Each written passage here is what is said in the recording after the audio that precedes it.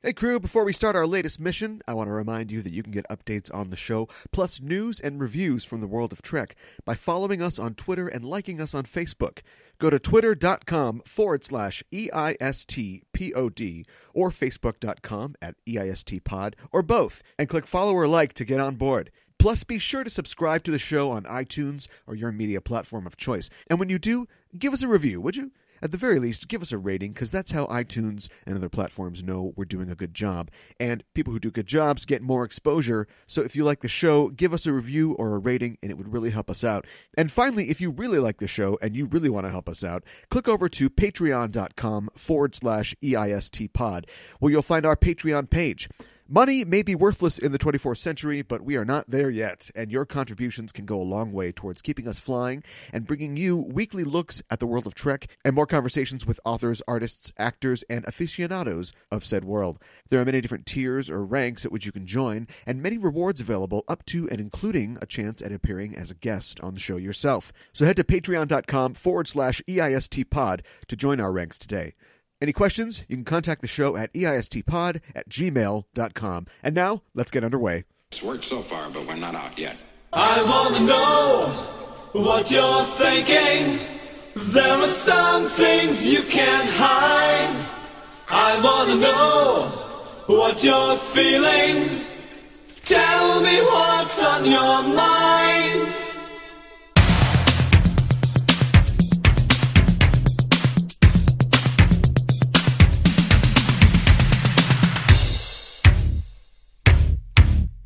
Pure energy. Pure energy. Hailing frequencies open, and welcome to Enterprising Individuals, the show where we boldly go into excruciating detail about the series, characters, and stories of the Star Trek universe. I'm your host, Caliban, and just to get it out of the way at the top of the show, it's a fake. There. Now that that's taken care of, I'm joined on this episode by New York Times bestselling author David Mack, who's written over 24 Star Trek novels and the Deep Space Nine episodes Starship Down and It's Only a Paper Moon. And I should add, David is writing the first tie-in novel for the upcoming show Star Trek Discovery, which I will try and fail to get some information about on this program. David, welcome to the show. Thanks. It's great to be here. Today we'll be talking about In the Pale Moonlight, the 19th episode of the 6th season of DS9. And you've picked a big one this time. This episode is often said to be the best episode of DS9, if not Star Trek in general. And it's near the top of many best-of lists. In fact, at the 50th anniversary Star Trek convention in Vegas in August, fans voted it the second best episode of the franchise after City on the Edge of Forever. So I'm not sure I would put it quite that high in my personal list, but it's very high up. I would say it's definitely in my top 10. Oh, sure. However, I tend to have slightly skewed preferences. I mean, I like the tearjerker episode, so sure. for me, the DS9 episode, The Visitor, is one of my all-time favorites. Sure, which was also written by Michael Taylor, who wrote this episode. Indeed. The teleplay, yeah. So today we're going to explore what it is about this episode that provokes that kind of response in fandom. But first, David, I have a question for you. I didn't realize that you wrote the dialogue for the Star Trek Deep Space Nine computer game, The Fallen. Yes. Which I have very fond, if somewhat faded, memories of. What was that process like? It was quite interesting. I was approached by the producers because I had been working at that time on the Star Trek Omnipedia, which was sort of like the encyclopedia but on a CD-ROM. Right. And the idea was that it was supposed to be something that could be virtually updated via the internet in years to come, but I guess the sales weren't there, so the plans for later support fell through. But because of the connections I made at Simon & Schuster Interactive, I was approached about doing the game. And, of course, by that point I had the episode, credits behind me, so they made a deal with me, and I wrote the dialogue. They had done the story for the game, and so I wasn't really writing the story, but I was basically given a series of scenarios, and I would be asked, for instance, in this scenario, write lines of dialogue for the following characters and the following circumstances. Sure. And so it would be, I would write a line for Sisko, I'd write a line for Worf, I'd write a line for Dax, I'd write a line for O'Brien, Bashir, etc. I would do variants based on the different branching outcomes that could occur in any scene. And it was all done in an Excel table format. Okay. And that's how a lot of stuff like this is organized for video games, because you're really basically working in terms of if-else programming. You're working with spreadsheets, databases, and it's all going to be put into a database. So that was how they worked. They would send me an Excel file, and then I would write the dialogue in the Excel file and then send the files back to them. And it was a really interesting gig, trying to figure out, the finer points of what would Cisco say versus what Kira would say. Right. To given the same, starting set of circumstances, the same outcomes. How do you tweak the dialogue just a little bit so that you're not just repeating one line of dialogue in another character's voice? Sure. And so it was a really interesting exercise in getting inside the heads of characters and figuring out what their particular dialogue patterns were and what their points of view were. Sure. The game was loosely based on the Millennium Trilogy by Judith and Garfield Reeves-Stevens. I'd have to imagine that there's a fraternity or a community of sorts for Trek writers and novelists. Are there any particular guidelines that you follow when adapting somebody else's work? Like, sorry, but I'm going to have to cut this character, or we're going to need a little more here to make this work. Well, this was a little different in that I did not do the story for the fall one. Dialogue. So those negotiations would have occurred between the person drafting the story and doing the adaptation, and then Gar and Judy on the other side. Right. When we're working in the novels, for instance, and I'm using characters or situations set in motion by other writers, right, and I want to do something that changes the status quo of those characters or those situations, mostly that is taken care of by the editor. The editor is supposed to be the one wrangling these details and keeping everything straight. But you are correct in that there is, as we say, a fraternity of Star Trek writers and creators. Sure. So we tend to stay in touch with one another. Sure. And when we're going to be doing something radical, like killing a character off or changing something about their life status, we tend to contact one another and say, hey, this character you created in this book, I really like that character. I want to bring that person forward and use them in this way in this story. And most of the time, we all just say, oh, that's great, because it's very flattering when someone or something that you've created and added to this sprawling shared universe, when someone else sees potential in it or likes it enough that they want to use it themselves in their story, it's very flattering. Sure. Because you feel like you've contributed something of value. So we almost always, say, well, okay, that's great. Here's a little bit of background information that maybe didn't make it into my book, but which might be useful to you. Okay. Here's something I was going to establish about the character, but I just didn't have the right place to do it. But maybe, given the story you've told me, you could seed that here and here. And they would say, oh, of course, that makes perfect sense. Now I can see the subtext. And so we do stuff like that. We tell each other, stuff that we were thinking but didn't get to do. And we often will hand off those ideas to the next person in line. And then a lot of times someone will say, I really love what so-and-so writer did to expand on, this character established by so-and-so. And what they don't realize, of course, is that it's all a group effort. It's from someone else. Right. Well, that it's all collaborative. Sure. Well, the last time that you were on the show, we discussed Who Mourns for Adonais and the themes of humanism and social evolution involved in that episode. This time, not to be outdone, we're tackling more heavy subjects like patriotism. And moral relativism. Yeah, exactly. Lying to a populace, committing crimes for the greater good. And also whether or not our heroes can live with it after all. All this and a title that references Batman, too. Does it reference Batman? That's right. You're right. It does. Yeah, that's what Ronald D. Moore said. Yes, who dances with the devil in the pale moonlight. Yeah. Why? Tell me why this episode specifically. What's your personal connection to it? Why'd you want to watch this one? Well, this one has always spoken to me because it gets to the heart of exploding the myth of the Utopian Federation.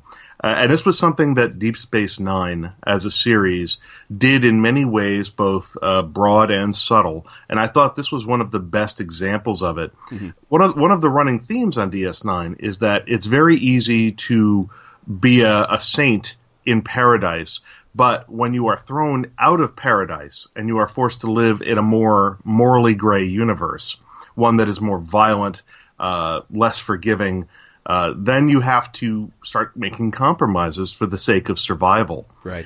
And we see that, I think that line was even said at one point in a different episode prior to this. I think it might have been Paradise Lost. And But this one was particularly interesting because it really gets to the heart of Sisko, who is, the series lead, is emblematic of this sense of integrity, of honor, of duty, and being a good Federation citizen, being a good Starfleet officer. But then when he starts seeing people that he has known his entire adult life, showing up on casualty lists and fatality lists week after week, when the bodies start to pile up, when entire worlds start falling to the enemy, he has to start making hard choices. And he realizes that there comes a point when principle has to go by the wayside. He even says it himself, I am prepared to do whatever it takes to bring the Romulans into the war effort. Right. And with an extremist statement like that, the implied, message is, I will sacrifice my principles, I will sacrifice integrity, I will do whatever needs to be done, because at a certain point you realize that it's nice to have abstract principles, but if the cost is concrete lives, then at some point you have to start weighing the two against one another. Right. And we'll talk about exploding that myth in just a second. But first, I wanted to do some of the particulars here. It is the 19th episode of the sixth season. Like I said, it was first aired on the 15th of April in 1998. The teleplay was by Michael Taylor, who, as we said, wrote The Visitor for DS9 and many episodes of Star Trek Voyager. The story came from Peter Allen Fields, who is a writer of many episodes of TNG and DS9, including the teleplay for The Inner Light. And he also wrote Blood Oath, which has been mentioned on this show previously. It was directed by Victor Lobel, and the stardate for this episode is given by Sisko with a little help from the computer as 51721.3. David, can you give us a 50-word synopsis of In the Pale Moonlight? We open with Sisko giving a personal log to the computer. He seems troubled. He is in a confessional mood. He needs to confess things that he has done in the name of bringing the Romulans into the war effort. And he basically says that he is recording this personal log in an effort just to get the facts straight, to see if he can rationalize it for himself, and because there's nobody else he can talk to, not even Dax, he says. Mm-hmm. And we find that as he recounts events, what has happened is that he has engaged in a series of actions of varying levels of criminality that have escalated one after another, to commit fraud, to basically cover up the crimes of other men in order to enlist some of them in this conspiracy. He has enlisted the aid of Garak, who is notably untrustworthy and duplicitous and dangerous. And in the course of all of this, lives are lost, and then eventually they concoct this grand forgery to convince a Romulan senator that the Dominion is planning to attack Romulus, and therefore Romulus should preemptively act against the Dominion. This, of course, goes hideously wrong. The recording that they have created is exposed by the senator as a fake. He claims that he is going to expose this information when he gets home, and he departs the station. But a couple of days later, before the Romulan senator returns to Romulus, his ship is destroyed by apparent sabotage, and it is suspected by the Tal Shiar, the Romulan intelligence service, that the sabotage was the work of the Dominion, because the senator's last known stop before heading home was the planet Sukara, which is under Cardassian control. Right. His stop at DS9 was kept secret for obvious reasons, and as a result, the forged data rod, which did not pass scrutiny with the senator, is then suspected to be verified by the Tal Shiar, because any flaws in the forgery are now going to be written off as damage caused by the explosion aboard the ship. And just as Garak predicts, because he's the one who lays this all out for Sisko, just as Garak predicts, the ruse does work. Romulus comes into the war with a vengeance, striking numerous Dominion and Cardassian targets in quick succession. And so it should be a cause for victory. It should be a cause for celebration. But because of all of the moral compromises and all of the murder, etc., that has gone on, Sisko feels deeply burdened by the weight of his conscience over what he's done. And that's pretty much the whole gist of the episode. And by the end of it, he's saying to himself, I had to take this on because I can live with it. I think I can live with it. And he keeps repeating it as if to try and convince himself. Right. And then in a very telling final gesture, the last line of the episode is, "Computer, erase that entire personal log," and we cut to black. Right. That is a very complete synopsis. A couple facts about the episode. The working title of the episode was Patriot, and the core of the idea reportedly came from a discussion in the writer's room about important turning points in U.S. history, like the Gulf of Tonkin incident and the Watergate scandal. And one has to imagine that if this had aired after 9/11, there would be very poignant parallels to, say, Colin Powell going to the UN, for instance, to make the case for the war in Iraq and Afghanistan. I don't know if that makes Vreenak Hamid Karzai and Garrick Dick Cheney or what, but I'm sure there's some parallels there. After considering the effect that those events had on our society, story writer Peter Allen Fields was asked to come up with a story about a secret that would have similar repercussions in the world of DS9. And I think the original premise had Jake, in his role as a journalist, discovering a scandal involving First Minister Shakar of Bajor. Right. With Cisco trying to get Jake to drop the story, but that was ultimately altered to make Jake discover a secret about Cisco himself. And in that treatment, Jake would interview Garrick or want to. Garrick would refuse, and he would pressure Cisco to get Garrick to accept, and Cisco tells him to just drop it, which, of course, makes Jake dig further, and he discovers that Cisco is involved in a plan similar to what we get in this episode, trying to bring the Romulans into the war. And I think that was dropped ultimately because the writers believed at that point that Jake and Cisco were just too close after so long on the show. Like, even something like this couldn't really drive a wedge between the characters. It wasn't going to be plausible. Yeah. You could tell that. Yeah. Ronald D. Moore, the producer and writer for DS9, reportedly heavily rewrote the final script, and he came up with the idea of the story being told in flashback through the years of Cisco's personal log, which is an interesting device in this show because there aren't many times that you get a character who's looking, directly into the camera and almost breaking the fourth wall. And I think that's part of what gives this episode so much emotional heft, is that you have Avery Brooks, who is trained in a very theatrical style of acting. He's, a theater professional. Being able to speak directly to the camera and break that fourth wall, it makes for a very intense emotional connection with the viewer, especially when he gets to, really start building up and, releasing that emotion when he talks about people are dying every day. Right, and he's really hitting you with the weight of his voice.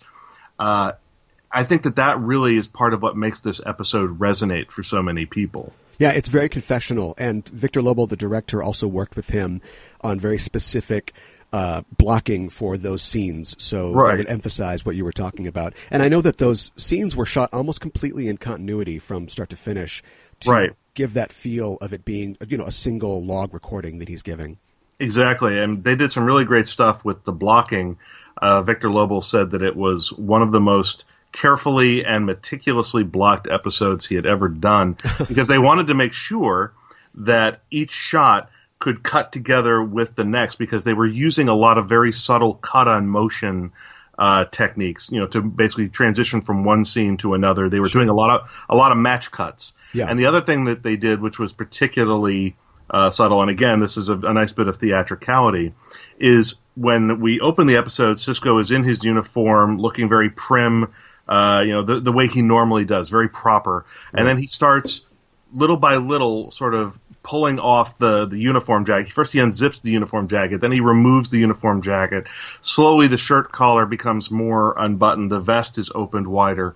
And this was a deliberate choice, this use of him sort of peeling away the layers of the uniform to expose more of himself as a metaphor for the bearing of his soul. Yeah.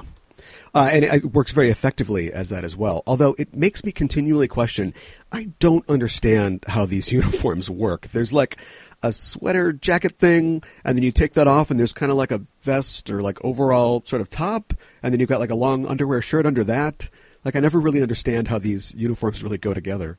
I think they change based on the needs. I don't think that it's all there all the time, but in order to make this little visual trick work, they kind of had to cheat. Yeah.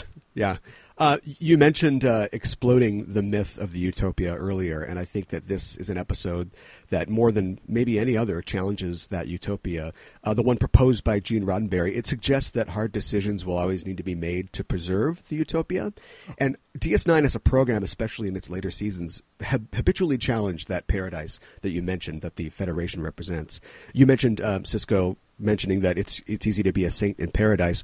What do you think? Like, do you think that Gene, had he been around to see it, would have approved of an episode like this? Do you think he would have thought that his perfect future society would still need to search its collective soul over issues like this?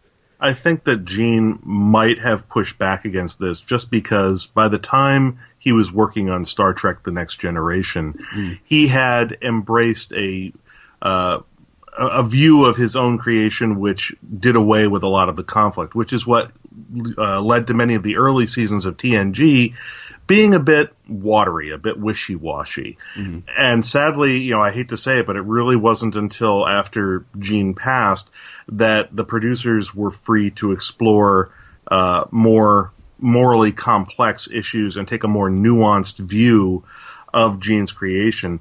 And while some people would look at that as a betrayal of Gene's vision of a future with a better humanity, I think that in many respects it's more respectful to say that humanity has not just reached some magic pinnacle from which it is now perfect and can do no wrong, but rather to say that goodness is something that we have to continually strive for, that, sometimes you take a step forward, you take 2 steps back. I think that it is laudable to sort of show the notion that, yes, humanity wants to be better, but that sometimes it is necessary to compromise, and that this does not necessarily undo the good that is done, but that sometimes people have to be the ones, like, basically, Sisko is acting as a sin eater, is really what he's doing here. Yeah. He's taking on the burden of shame, of sin, of guilt, so that others don't have to. Yeah. I'm sure you can speak to this with authority, having written for the show, but was it a stated goal of Berman and Piller, and also Moore and Baer, to try to wear away at the idea of a utopia and show the scaffolding of compromise and intrigue that would be required to hold it up? I don't know about that. I was never in the room for those kind of discussions. As a freelancer, I was really only in the room when we were doing the break sessions for the episodes that I worked on. Yeah. But the sense that I got was that what was most important to them at any point on any episode was finding something that was honest and true about the struggle in the human condition, whether the character involved was human or otherwise. The core idea of the show was to explore basically the moral and the emotional struggle of being. And I think that the show was about that from the very beginning, which is what I always loved about it. Sure. And I think that Deep Space Nine, more than any of the others, was about exploring conflict in human relations and finding moral nuance. And I think that it did so more bravely and more deeply than The Next Generation did, than Voyager did, Enterprise, and just by dint of the fact that it was made 30 years after the original series, right. I think it was able to do more complex and more nuanced work than the original series was. Yeah, this is often described as one of the quote-unquote darkest episodes in terms of the issues that it deals with and the way it challenges Roddenberry's vision of the peaceful human future. Do you think that Star Trek as a property can endure moral ambivalence like this for long? I'd be interested in your take, especially as an author of several Mirror Universe novels where treachery is sort of de rigueur. Well, I don't know if you could say that it could survive this for long. I don't think you would want this to become the new baseline of what Star Trek represents. But I think what's important about this episode is that you've got Sisko sort of taking this descent into the darkness, and yet he's doing it for all the right reasons. He's trying to justify it to himself. I think the very fact that he comes out of this bearing this guilt and trying to rationalize it is a point in his favor. If he were a sociopath, if he were beyond redemption, if the Federation were truly corrupt, he would not feel guilt. He would feel righteous. He would feel justified. But he does not feel righteous. He basically knows that terrible moral wrongs have been engaged in here, but he's weighing the cost of evil on a small scale versus the large-scale good that it will serve. Yeah. And that's a very complex philosophical debate to have with oneself. I think that also, if you were to look at my Mirror Universe novels in particular, not so much the first one that I did, which was The Sorrows of Empire, but even there, I started seeding the idea that the universe itself is not evil. It has simply gone down some paths that have benefited an evil or a selfish worldview. But I see the possibilities of hope, of redemption, of change, and I actually pursued that starting in the Sorrows of Empire. It ends with Spock having laid plans for some grand revolution, some grand change in the galactic social order, and he sacrifices himself in order to accomplish it. And his last thought, as they basically blow his brains out, is, "I've won." And then we follow that up in a follow-up novel that I wrote around the same time, originally under pseudonym, although it's now, the secret is out, that I wrote under the name I wrote under the name Sarah Shaw, a DS9 era Mirror Universe story in the Obsidian Alliances volume called Saturn's Children. And Saturn's Children is basically about the struggle within the Terran Rebellion after some of the DS9 episodes, where you've got Eddington and Smiley O'Brien trying to put this thing together, but they've got other people co-opting their movement. They got people who are just as evil, just as cruel as the Klingon Cardassian alliance that they're fighting against. And so there I start getting into the question of, how do you have a rebellion without betraying all of your own ideals? Sure. And then I've got the conclusion of the Terran Rebellion, the revolution. I go from rebellion to full-on revolution in the novel, Mirror Universe novel, Rise Like Lions. Okay. So we see the revolution. So even though I took on the Mirror Universe, which is thought to be the darker vision of Star Trek, just to put, a fun spin on it, I start dragging it back toward the light. Sure. And, of course, it wouldn't be interesting if everything was just flipped and everything was always bad there and there was no struggle with good at all. Yeah, one of the things and we're sort of veering off the topic of the episode, okay. but we'll come back to it. Sure. One of the things that always sort of bugged me about Deep Space Nine's treatment of the Mirror Universe was that after Crossover, which was a little bit sort of campy and a little questionable in some of its sexual politics, after that, almost every return to the Mirror Universe was treated as something campy, almost comical. I got the feeling that the writing staff never really took it seriously. That to them, the idea of this parallel universe was just a joke, a chance to do something you couldn't possibly do on the show, a chance to see the bad boy, bad girl personas of the characters we know and love. Yeah. As opposed to, years later, I don't know if you've ever seen the TV series Fringe, sure. But Fringe actually took a really brilliant approach to parallel worlds, parallel universes, where you don't have a good one and an evil one. You just have two different sets of possibilities and outcomes. Yeah. So I decided to approach Mirror Universe storytelling the same way, which is to say the universe is not inherently and fatally condemned to be a reflection of evil. It is rather a universe or a galaxy that has gone down an alternate path that has turned out in many ways tragically. But that does not mean it has to stay on that path. Yeah. I was going back for the moment to what we were talking about before, and moral ambivalence and character motivation. I'm reminded about Quark's speech to Nog in the episode Siege of AR-558. And he talks about how, this isn't the Starfleet that you know, and essentially that humanity is nice until they aren't, which he says, he brings up in a negative way, but it seems to me like what he's really pointing out, if you want to look at it in a positive way, is that humans aren't going to accept a negative status quo, even if it means violating the principles they have based on this beautiful utopia they have. They're not going to let somebody just tear it down, which is sort of like a defining characteristic, I think, of humans in the Star Trek world. Very much so. I mean, he's basically saying humans are fine as long as their bellies are full and their homes are safe. But, the moment you start lighting their worlds on fire, you find out they are still savages. They are still dangerous, very dangerous. And you saw a similar moment, although in a different tone, when Sisko in this episode, Pale Moonlight, tries to come to Quark and has to have Quark drop the charges against Grace and Polar. Right. And he's basically just comes right out and says, what's it going to take to get you to drop the charges? And Quark says, that sounds an awful lot like you're offering me a bribe, Captain. It's like, what's it going to take? And it's like, and this, for some reason, is the most reassuring thing Quark has ever heard, that he has long suspected that deep down in Sisko's heart of hearts, there was a little bit of him that was Ferengi. And that it proves the rule of acquisition, every man has his price. Right.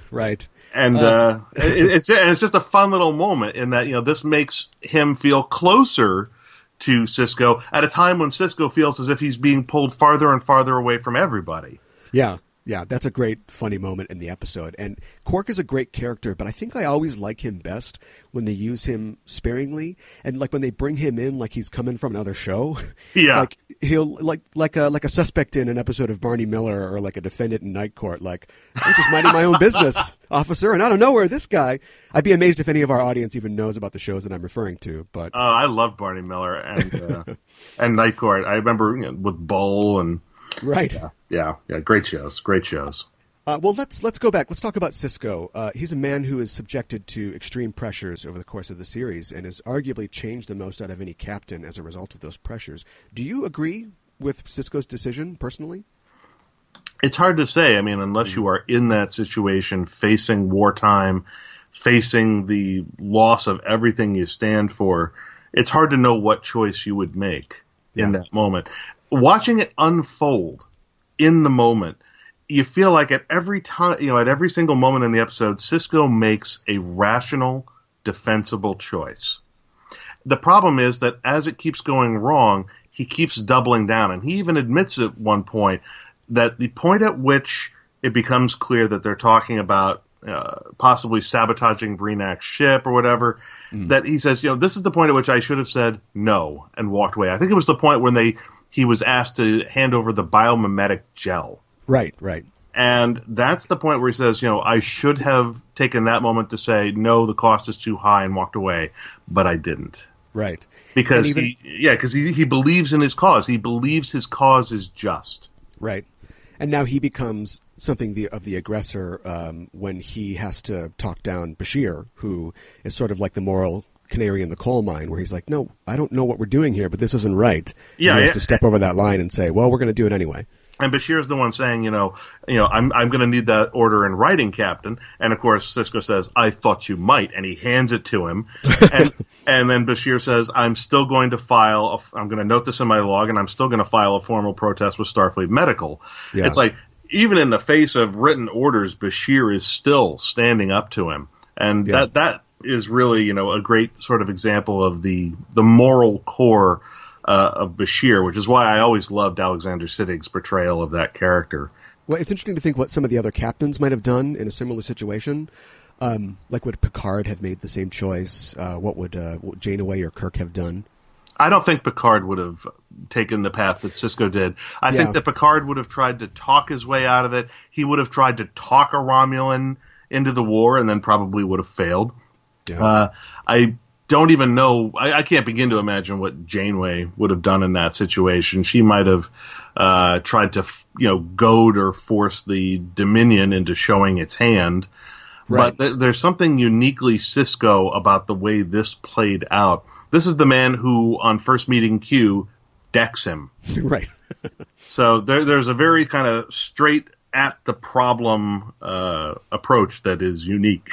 Yeah, Benjamin Sisko. And knowing as we do that he is a character of that mold, it's tragic but yet fascinating to see him slowly sucked into this morass and wanting to keep his hands clean and just being continually drawn into this while trying to pull back and then finally just being stuck in the dead middle of it.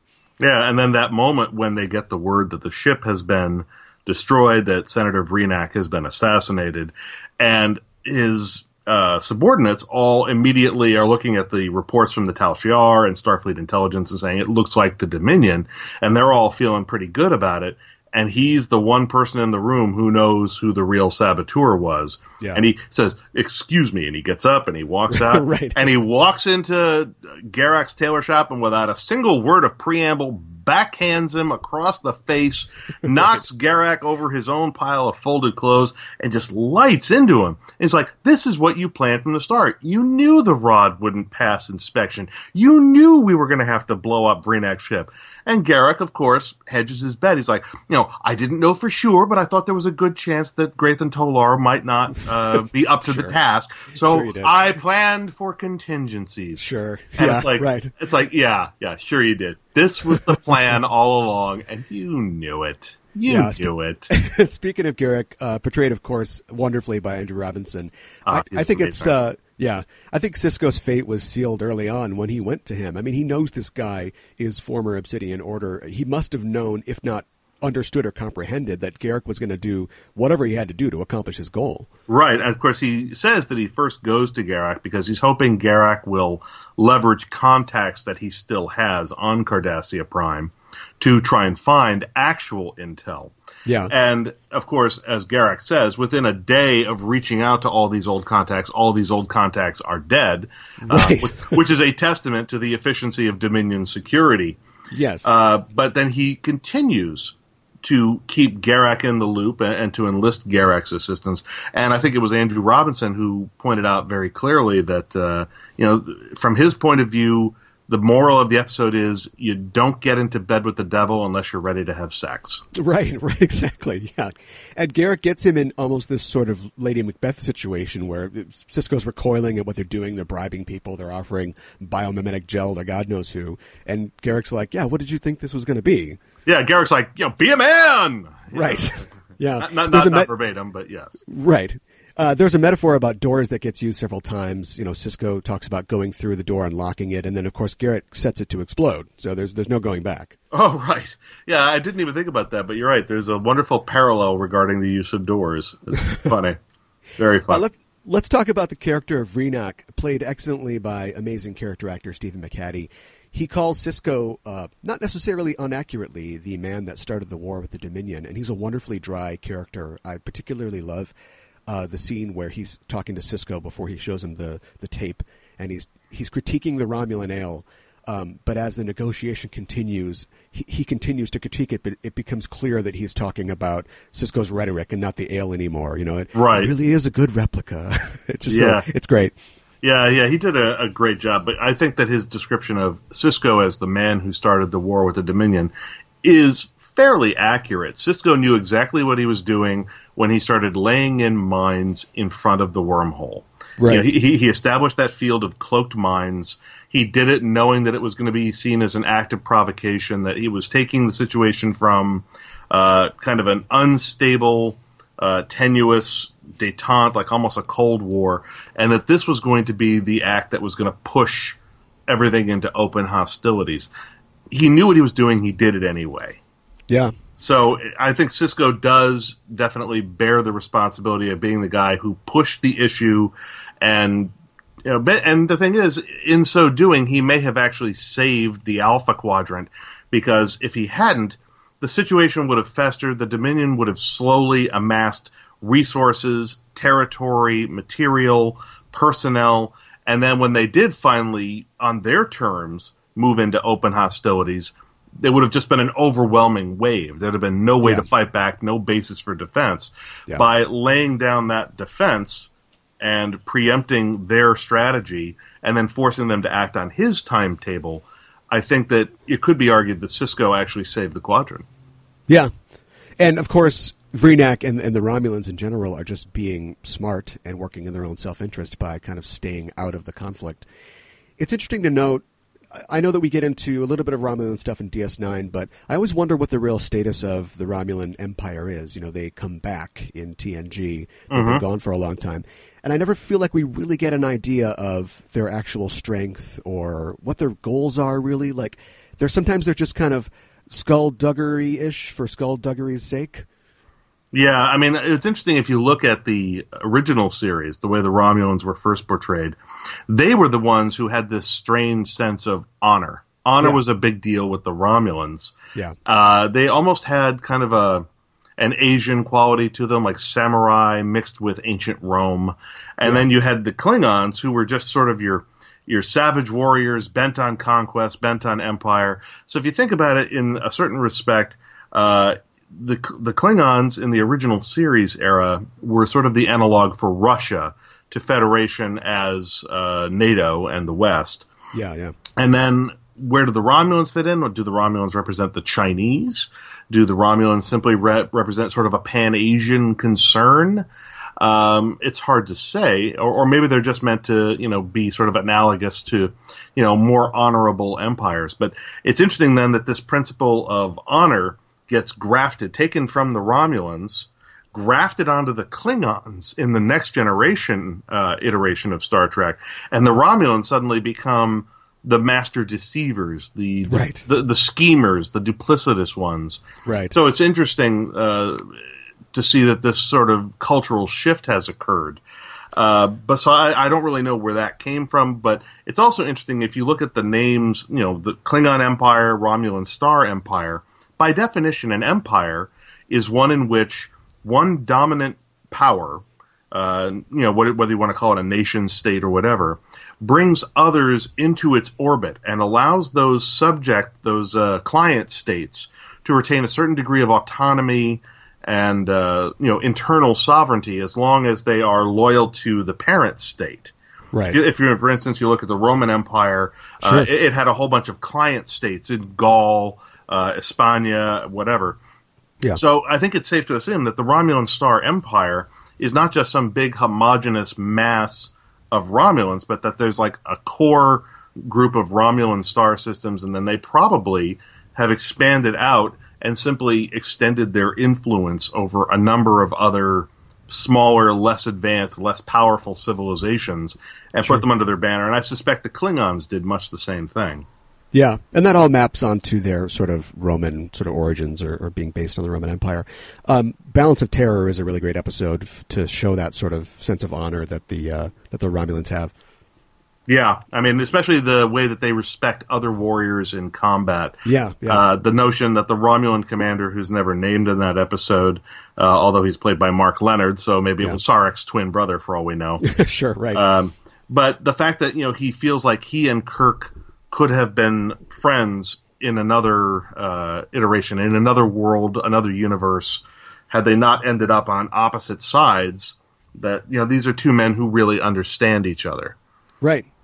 Yeah, well, going back to Vreenak for a moment, I was sad to see the character go because he was interesting. Yes. But I suppose that he has to be interesting and wry and attractive to make his loss impactful. If he was just a dumb jerk, we wouldn't care when Garak blows him up.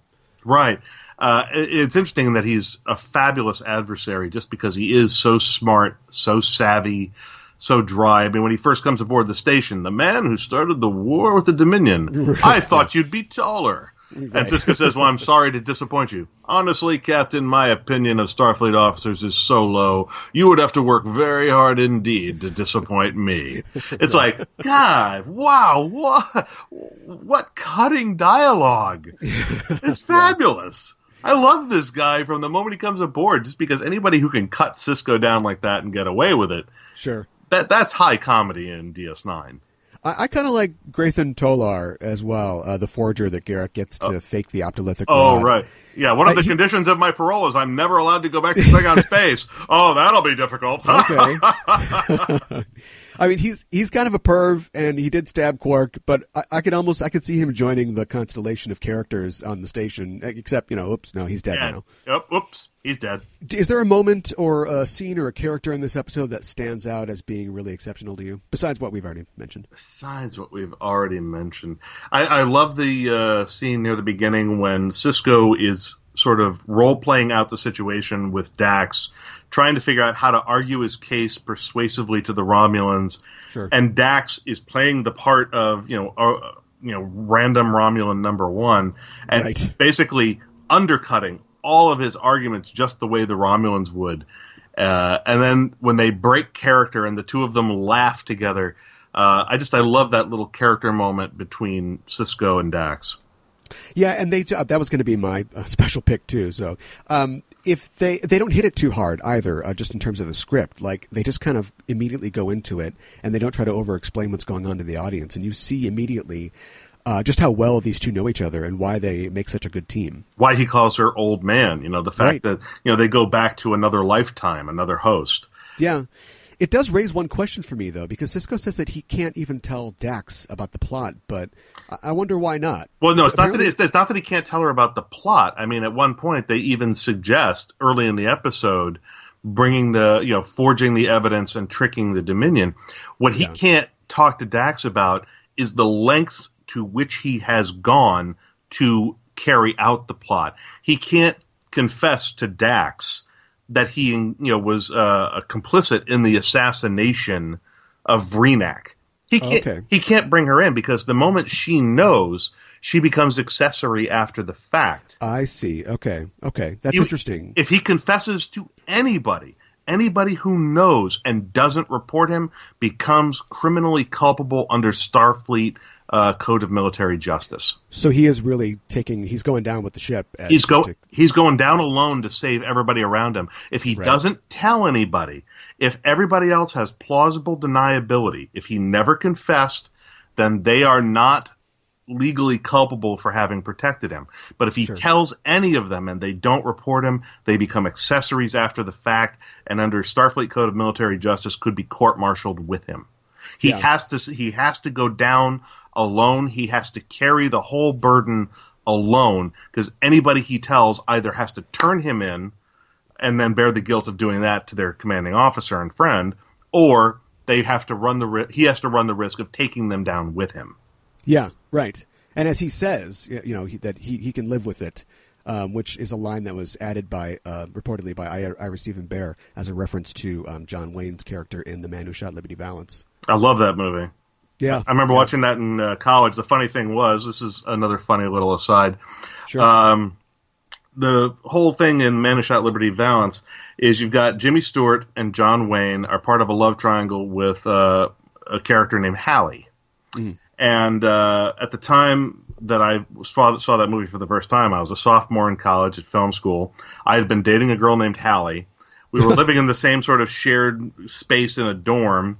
Sure. She ends up dating some other guy, and I come into the room, and my friend Glenn is watching Man Who Shot Liberty Valance, and Hallie's there, and her new guy is there, and I walk in on the line of John Wayne saying to Jimmy Stewart, "Hallie's your girl now."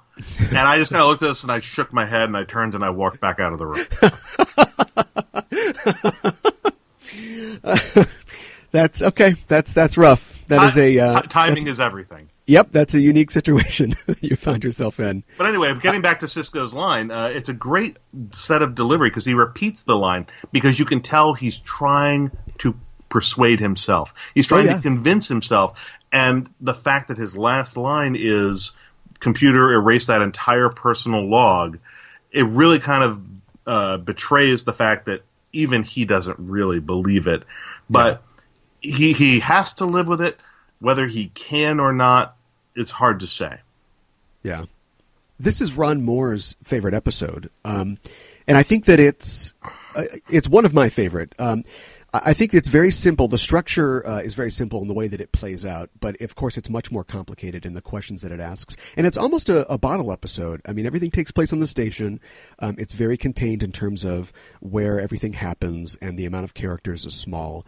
And I think that it accomplishes quite a bit for not being splashy or one of the big episodes that features a big battle, be it with ships or with phasers or whatever. Just it's this small little drama, and yet it achieves so much. You're right; it's a bottle episode, but except for like maybe the one exception is they have like the meeting between the Dominion, between Weyoun and the two Cardassians. But even that's just a redressed DS9 interior.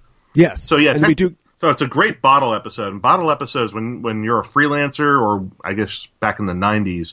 To be a freelancer pitching to a TV series, bottle episodes were the way to go. That was how you made sales. I have a crackpot theory about this episode. So Sisko posts these casualty lists every Friday. Yes. It becomes one of the running motivations behind why he does what he does. And I was thinking about it because I don't remember hearing like days of the week very often, like the Scandinavian or Norse-based days of the week. And I was going back through, I won't bore you with the full results of my research, but it seems like it isn't really until DS9 that the days of the week start appearing in the scripts, like Friday, Monday. And I wonder if that has to do with the way they tell time on starships, whereas it's stardate this, stardate that, and now we're on a space station. There's probably a more regular sort of cycle or week. after this, of course, like Voyager, they mentioned Days of the Week, but you never really see it show up all that much until we reach DS9. Well, I mean, you had it in Star Trek Generations, which I think precedes this episode. Oh, well, Tuesday. Yeah, right. Yeah, that's being installed on Tuesday. Right. I guess because Tuesday, they must have focus grouped it and found out Tuesday is the funniest day of the week. The funniest day of the week. Maybe that is what it is. Speaking of funny things, again, another episode that's kind of light on comedy, but did you have a favorite joke or comedy bit? Again, I think that you can't beat Quark as he's sitting there bleeding. And I think they were saying, well, when he's mad about his shirt. Right. Like, this is like a really expensive shirt. It's like he's just been stabbed. He's worried about the cost of his shirt. I love this guy. I love this guy. Yeah. I like the moment that we mentioned before where later in the episode, Sisko and Garrick are talking about where Tolar is, and Garrick says that he's locked him in his quarters, and he's given the impression that if he tries to open the door, it'll explode. And Sisko's like, I hope that's just, you're not serious about that. And Garrick's like, don't dwell on minutia like that. It's fine. One of the fun little details, here's a little bit of trivia for you. Sure. The casualty reports are never actually show them in any great detail on the screen. The camera sort of only has them at an oblique angle. But you can see they fill an entire one of those wall comm panels. They actually filled them with a bunch of names, and although many of the names repeat under different listings of ships, a lot of the people who are named in those casualty lists are members of the production staff, art department, and two of them, Braswell, Elizabeth, and Clark, Margaret. Elizabeth Braswell used to be the executive producer at Simon & Schuster Interactive. Oh, okay. And I worked for her around that time. Around the time this episode was made, I worked for Liz, or actually a few years before this episode was made. I worked for Liz at S&S Interactive on the Omnipedia, the Star Trek Klingon CD-ROM, the Captain's Chair CD-ROM. And Liz has since gone on to be a very successful writer in her own right. She writes under both her own name and under the name Tracy Lynn. She wrote the Chloe King novels, which were adapted into a short-lived ABC series, The 9 Lives of Chloe King. Okay, sure. And Margaret Clark was at the time a senior editor or possibly a managing editor of Star Trek fiction. She's still involved to this day with Star Trek books, although she currently works as a freelance editor. But Margaret is one of the editors who works acquiring new Star Trek stories for the novels, and she's been my editor on a great many of the Star Trek novels I've written. And so those are two of my favorite names in the casualty list. It's too bad that they're on the casualty list. It's a real shame. I've heard about that. The production people putting, on acoudigrams, putting little in jokes like that. Like in sickbay, there's a meter that says medical insurance remaining on TNG and things like that. Exactly. Stuff that was never going to show up in standard definition. But the funny thing is, when they did high-def transfers, some of that stuff became almost visible. If you have like a large high def, like a 4K screen, and you see like the high def transfers now on Next Gen, some of those little in jokes in the background are actually legible now. I'm always pausing and looking for that when I watch these on Netflix now that they are remastered, and I've got a pretty big TV. I'm always like, can I see any little secrets here? That's why I'm so disappointed that Deep Space Nine has not had the remastering treatment. It's still in standard def on Netflix. There's still no Blu-ray. And again, a big part of the problem was that because they produced a lot of the special effects in post-production on video, there is no high-def film version. So they would have to reproduce all of the special effects, all of the visual effects would have to be done again from scratch. Yeah. And I think they would have to go back and I think, I'm not sure, but I think DS9, no, Voyager. I think Voyager was the last series shot on film. I think they started shooting Enterprise on high-def video. Okay. So Enterprise is an easier transfer. But I think both Voyager and DS9 were shot on film. So they'd have to go back to original negatives. They'd have to reproduce all the special effects from scratch and redo all the effect shots. And while I think it would be worth it, because I think DS9 is the greatest Star Trek series ever made so far, because I haven't seen Discovery, so I want to qualify that with so far. So far. Sure.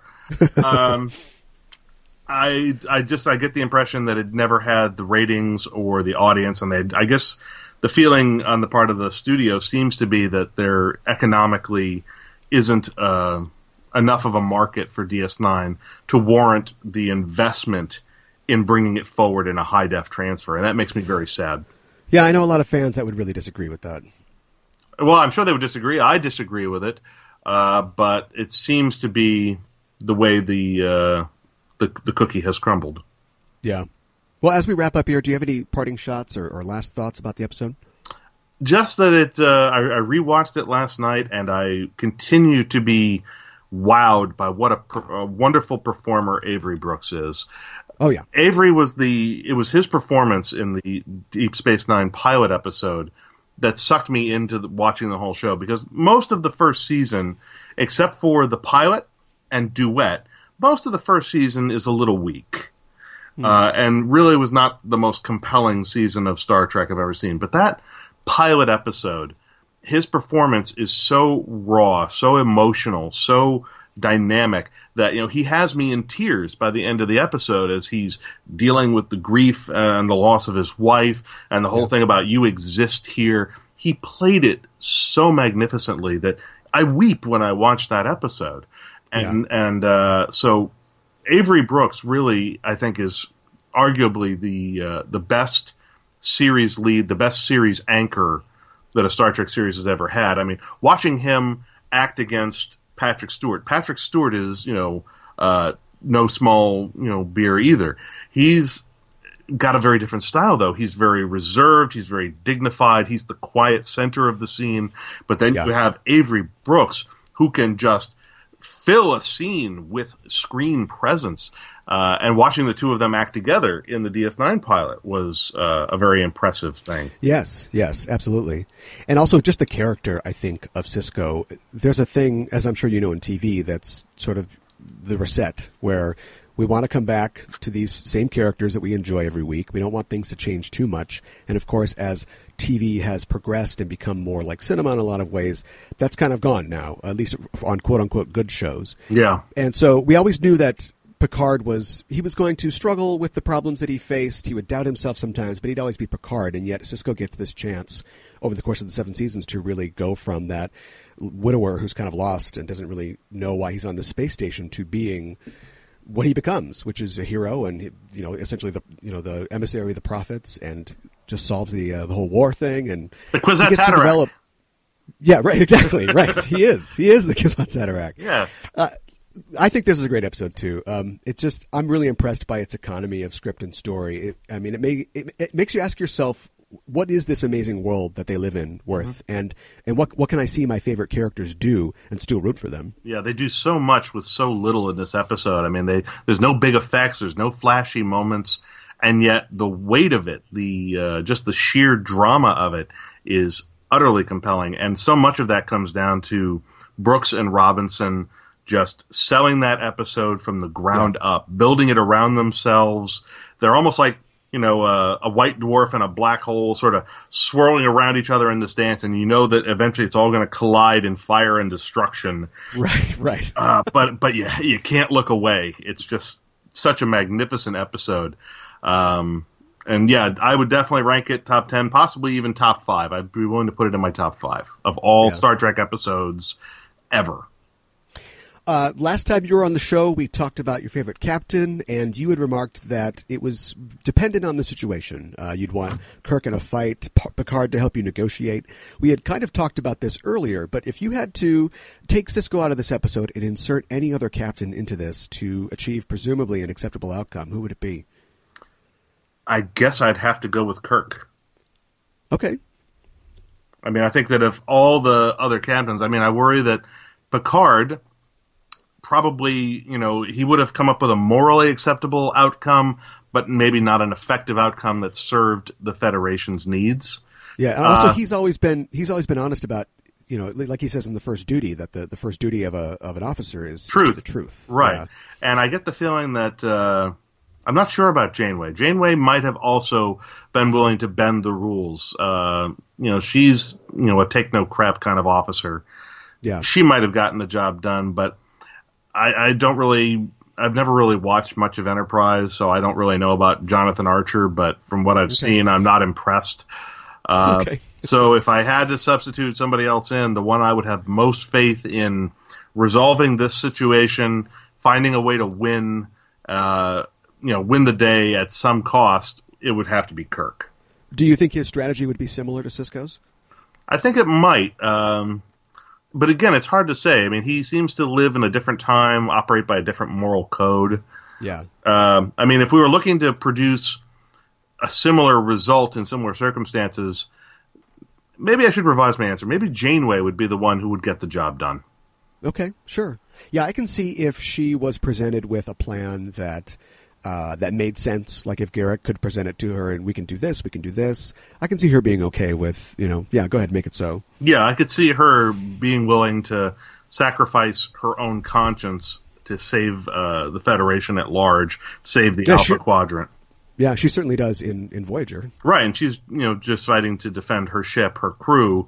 So I definitely think that Janeway would have the backbone of steel needed to pull this off. I agree.